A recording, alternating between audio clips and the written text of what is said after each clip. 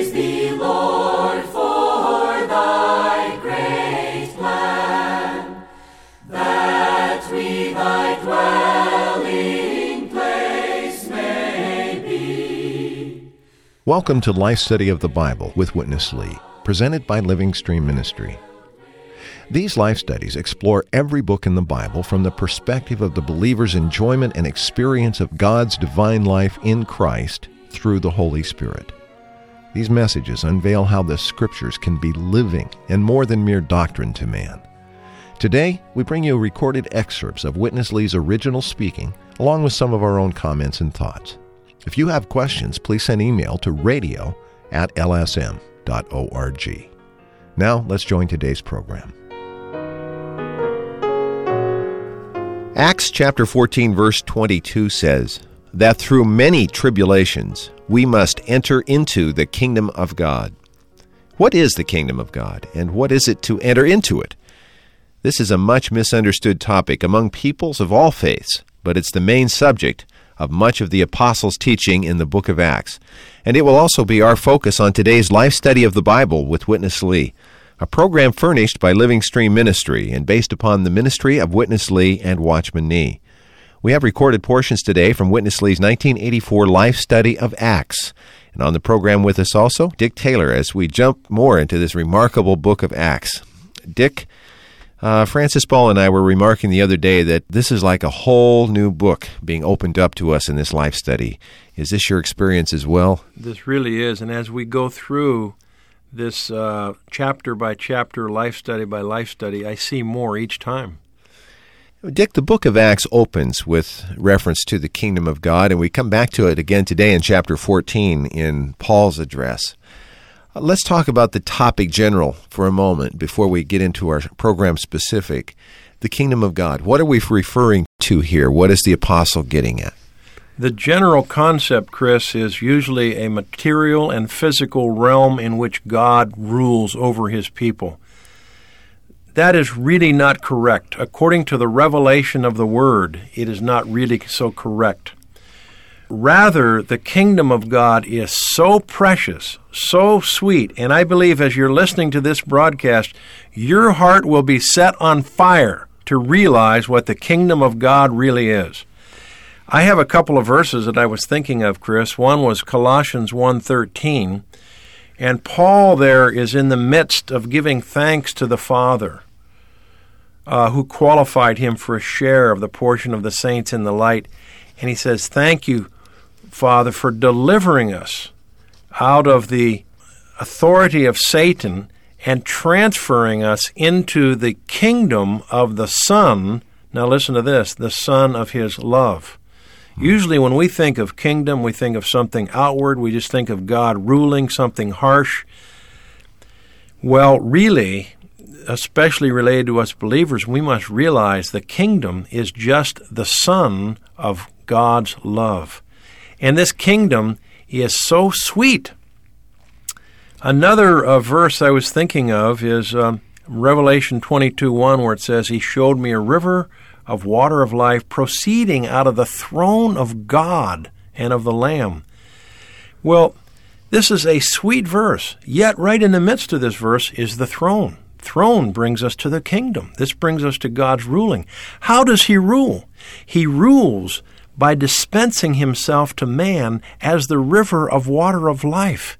Can you believe when you drink that water, which is Christ as the Spirit, that's actually throne water? You receive and enjoy the kingdom of God. God is able to rule in us, and his desire is to rule in us as the divine life, and to bring us into the realm of the divine life in which he rules over us in a way of life. This is much superior and far from this concept of the kingdom just being a material, physical realm in which God rules over his people. That old concept is just kind of he is he and we is we. But this concept shows us, according to the Word and the revelation of the Word that we've been brought to through this ministry, shows us the kingdom of God is of love. The kingdom of God is of the divine life. Isn't that precious?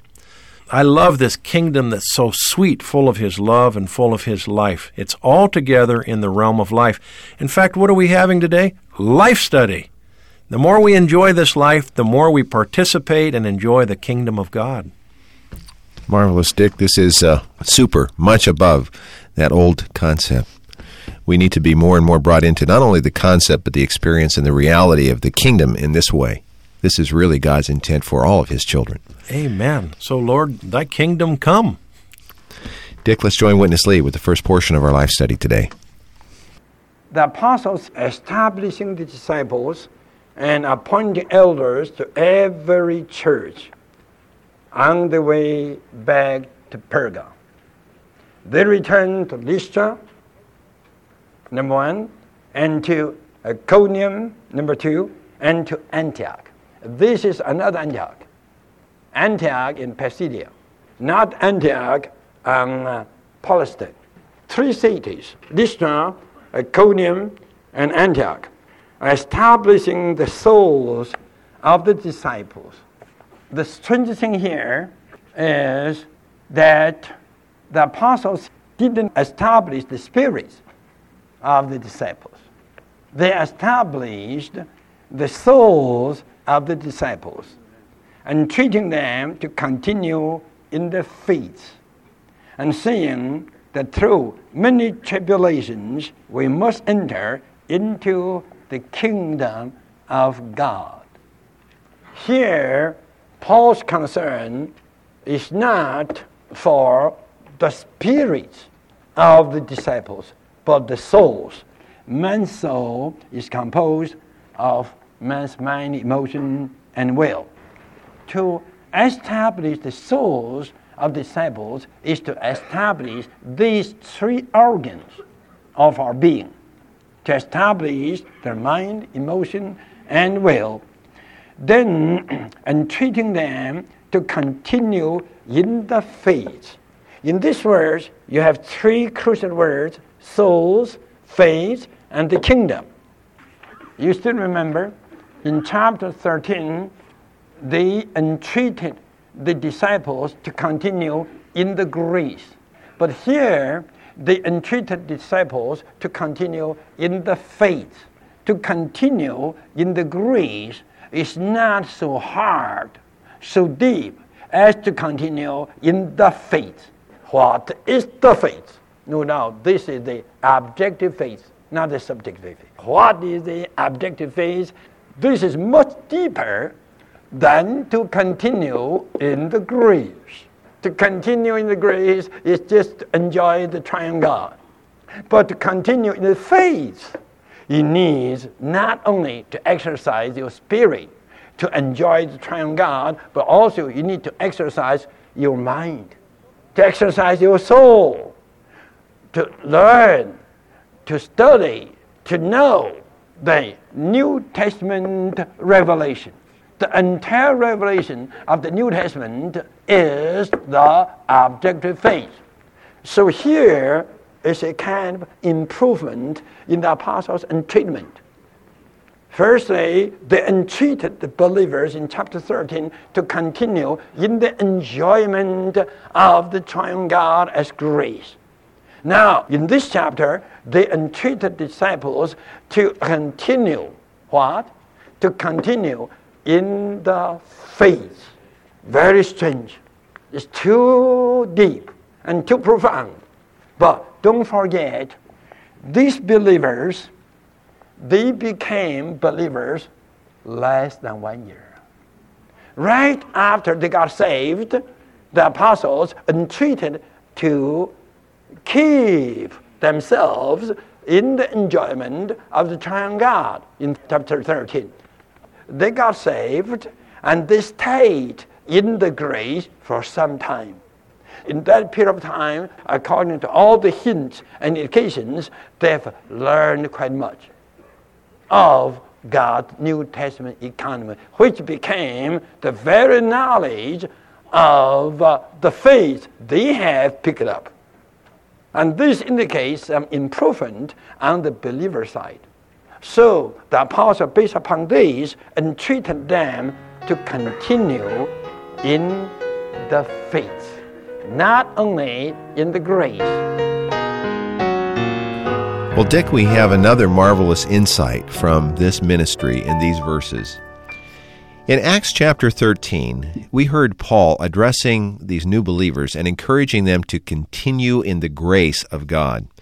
Now he returns to them sometime later, probably less than a year, and he tells them not just to continue in the grace, but to continue in the faith.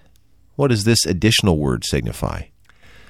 This verse that you mentioned, Chris, is very good. In 14:22 it says, establishing the souls of the disciples, exhorting them to continue in the faith. These two phrases really go together, establishing the souls and continuing in the faith.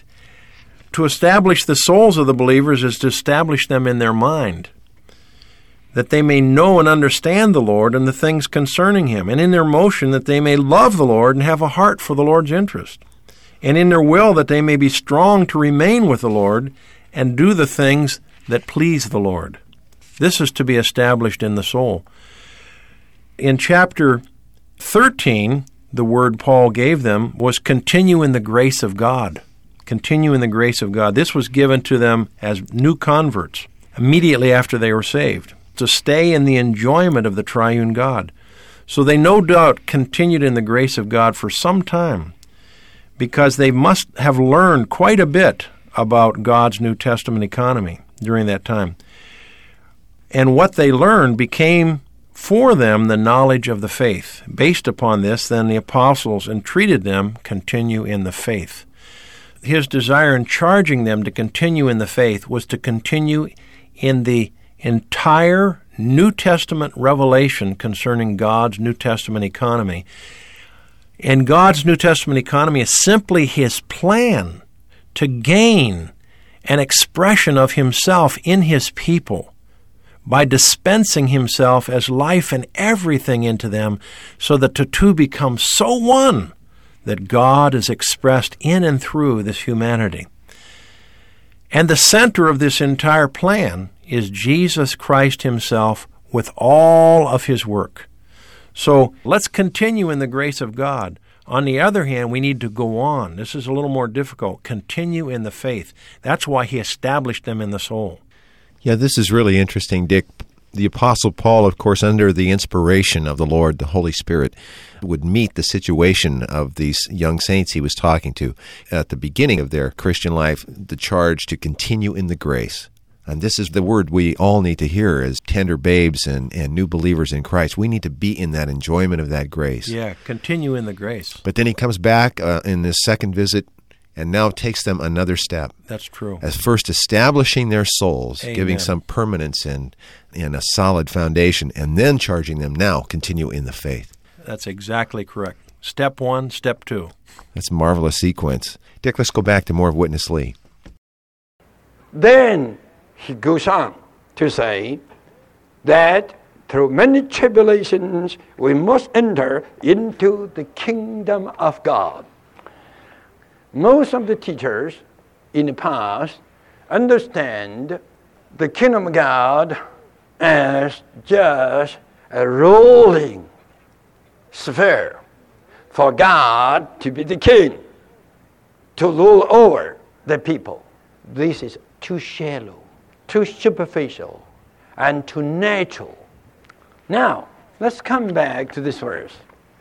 Paul entreated the believers who are continuing in the faith to realize that they must enter into the kingdom of God through many tribulations. According to his charge, these disciples were very good. They were doing quite well. They were not only continuing in the grace of God, but also in the faith. In 1 Timothy chapter 3, concerning the deacons, Paul charged him, saying, if you are going to be deacon in the church, you must hold the mystery of the faith. And here, all the disciples were charged by Paul to continue in the faith. So these ones who are under the charge became quite learned of the divine things. These ones, meantime, also were charged to enter into the kingdom of God through many tribulations. What was the thought of Paul in such a charge? In the Gospels, in Mark study, in Luke study, the kingdom of God, actually speaking, is a person. The kingdom of God should not be physical.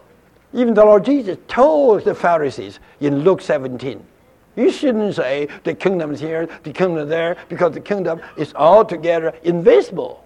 There in Luke 17, the kingdom of God is just Jesus Christ himself. He is the kingdom. In the Gospels, the Lord Jesus, as the person, was the seed of the kingdom. He sowed himself as the seed of the kingdom. And then the development of this seed as the kingdom is in the Acts. And the continuation of the development is in all the epistles. And the consummation, that is the harvest, is in Revelation. So, based upon these, you could see the kingdom in the Lord's mind and in Paul's mind was something spiritual, something divine, even something personal. The kingdom is Christ, the person, as the seed sown into his chosen people's heart. Our heart is the soil for the seed to grow, for development. This seed was sown in the four Gospels, and it begins to develop in the Acts, and it continues to develop in the epistles, then it harvests in the book of Revelation. This is the proper definition of the kingdom. Dick, let's look again at the verses that we're focusing on today, Acts 14:21 and 22. And when they had announced the gospel to that city and had made a considerable number of disciples, they returned to Lystra and to Iconium and to Antioch, establishing the souls of the disciples, exhorting them to continue in the faith, and saying that through many tribulations we must enter into the kingdom of God. Dick, this is a strong word by Paul to these young believers, and we've been talking about it, concerning the kingdom of God. And as you mentioned in the introduction, oftentimes we may think, or people think, of the kingdom as this sphere or realm in which God can rule. But really, is this the kingdom that the Apostle Paul was pointing these young believers to? No, that's not the kingdom he was pointing them to. I was thinking of another verse, Chris, Romans 14:17, and our brother touches this in this message, and that is, the kingdom of God is not eating and drinking, but it's righteousness, peace, and joy in the Holy Spirit. And righteousness, peace, joy are all just items of Christ. And the Holy Spirit, who is the Holy Spirit? He's just Christ. The Lord today is the Spirit. The Spirit and Christ are just one. So again, this verse indicates the kingdom of God. The kingdom is just Christ. It's a wonderful person, not merely a material and physical realm where God's ruling over his people. And another verse is Luke 17:20 and 21, and I'd like to read these two verses. And when he was questioned by the Pharisees as to when the kingdom of God was coming, he answered them and said, the kingdom of God does not come with observation, nor will they say, behold, it is, or there. For behold, the kingdom of God is in the midst of you. That last phrase, behold, the kingdom of God is in the midst of you, he was referring to himself. The kingdom of God is just Christ himself. These two verses prove the kingdom of God is the Savior himself. Wherever the Savior is, there the kingdom of God is. The kingdom of God is with him, and he brings it to his disciples. He's the seed of the kingdom of God to be sown into his chosen people to develop into God's ruling realm. Isn't this precious? Wow. God's ruling realm is not just an outward thing, but a realm of life. He sows himself into us as the divine life and brings us into the realm of life. This is the proper realm. Hallelujah for the kingdom. Hallelujah for the kingdom, Dick. Let's go back to Witness Lee's final portion. What is to enter into the kingdom? That is to enter into the full enjoyment of Christ as the kingdom. Today, very few Christians do understand what is to enjoy Christ as the kingdom. The entire universe is opposing God's people to enter into the full enjoyment of Christ as the kingdom. Judaism, Muslim, Catholicism, Protestantism, all kinds of entities, all have been usurped by the enemy to frustrate God's people from entering into the full enjoyment of this all-inclusive Christ as the kingdom of God. At the beginning, in verse 3 of chapter 1, in those 40 days, the Lord Jesus taught the disciples concerning the full enjoyment of himself as the kingdom of God. Peter, under the Pentecost, surely entered into the full enjoyment of the resurrected and ascended Christ as a realm. In Acts chapter 2, while Peter and the other 11 were preaching there, that was a picture of the kingdom of God. Peter, John, and all the other 120. Those 120 entered into such a realm. What realm? A realm of the full enjoyment of the resurrected and ascended Christ. And that realm was the kingdom of God. Amen. Then how about these disciples in chapter 14, whom Paul was entreating? How about them? Do you believe they all have entered into that realm? They might be just on the way. So the apostle charged them, you must enter. You must enter into that realm, the realm of the full enjoyment of the resurrected and ascended Christ, whom I have preached to you as the holy and faithful things, as the grace, as the eternal life, even as life-giving spirit, so all-inclusive.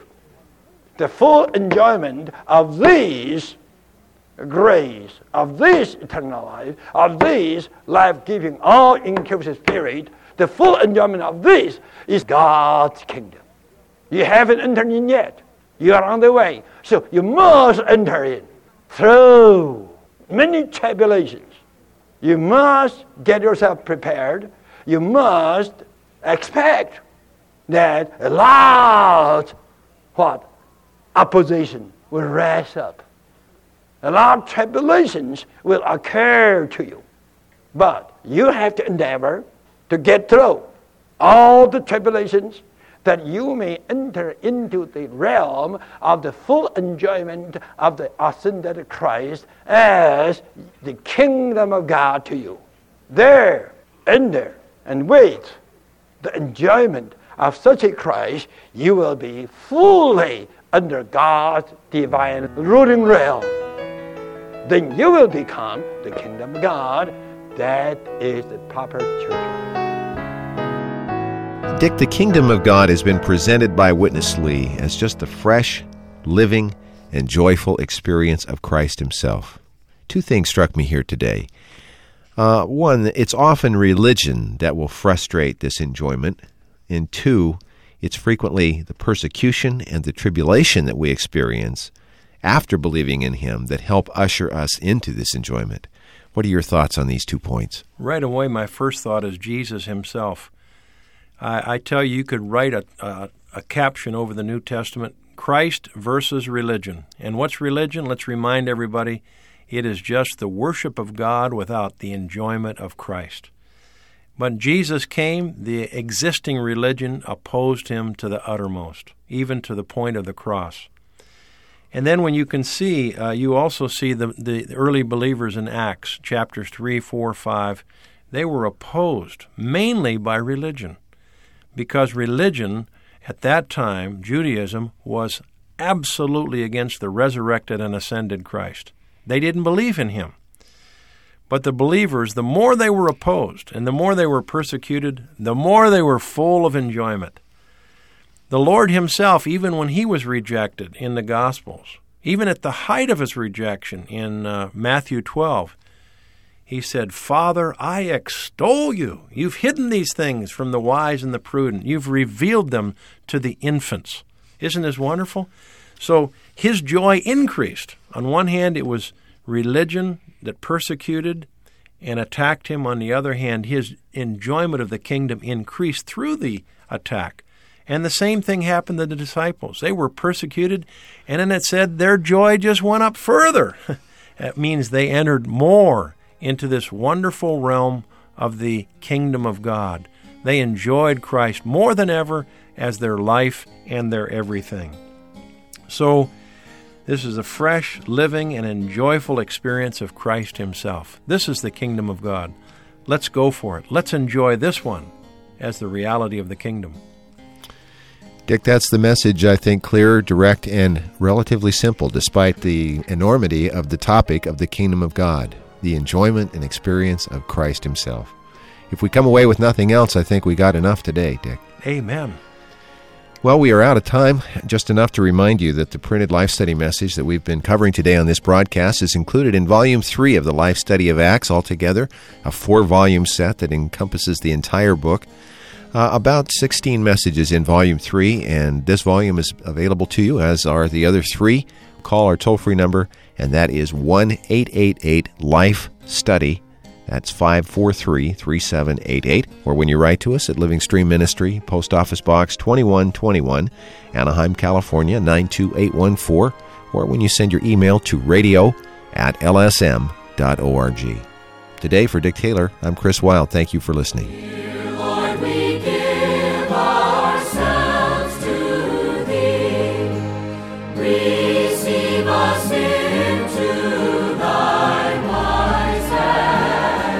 You've been listening to Life Study of the Bible with Witness Lee, brought to you by Living Stream Ministry, publisher and distributor of the works of Watchman Nee and Witness Lee. If you'd like to contact us, just email radio@lsm.org or call us toll-free at 1-888-LIFE-STUDY. That's 1-888-543-3788. Thanks for listening.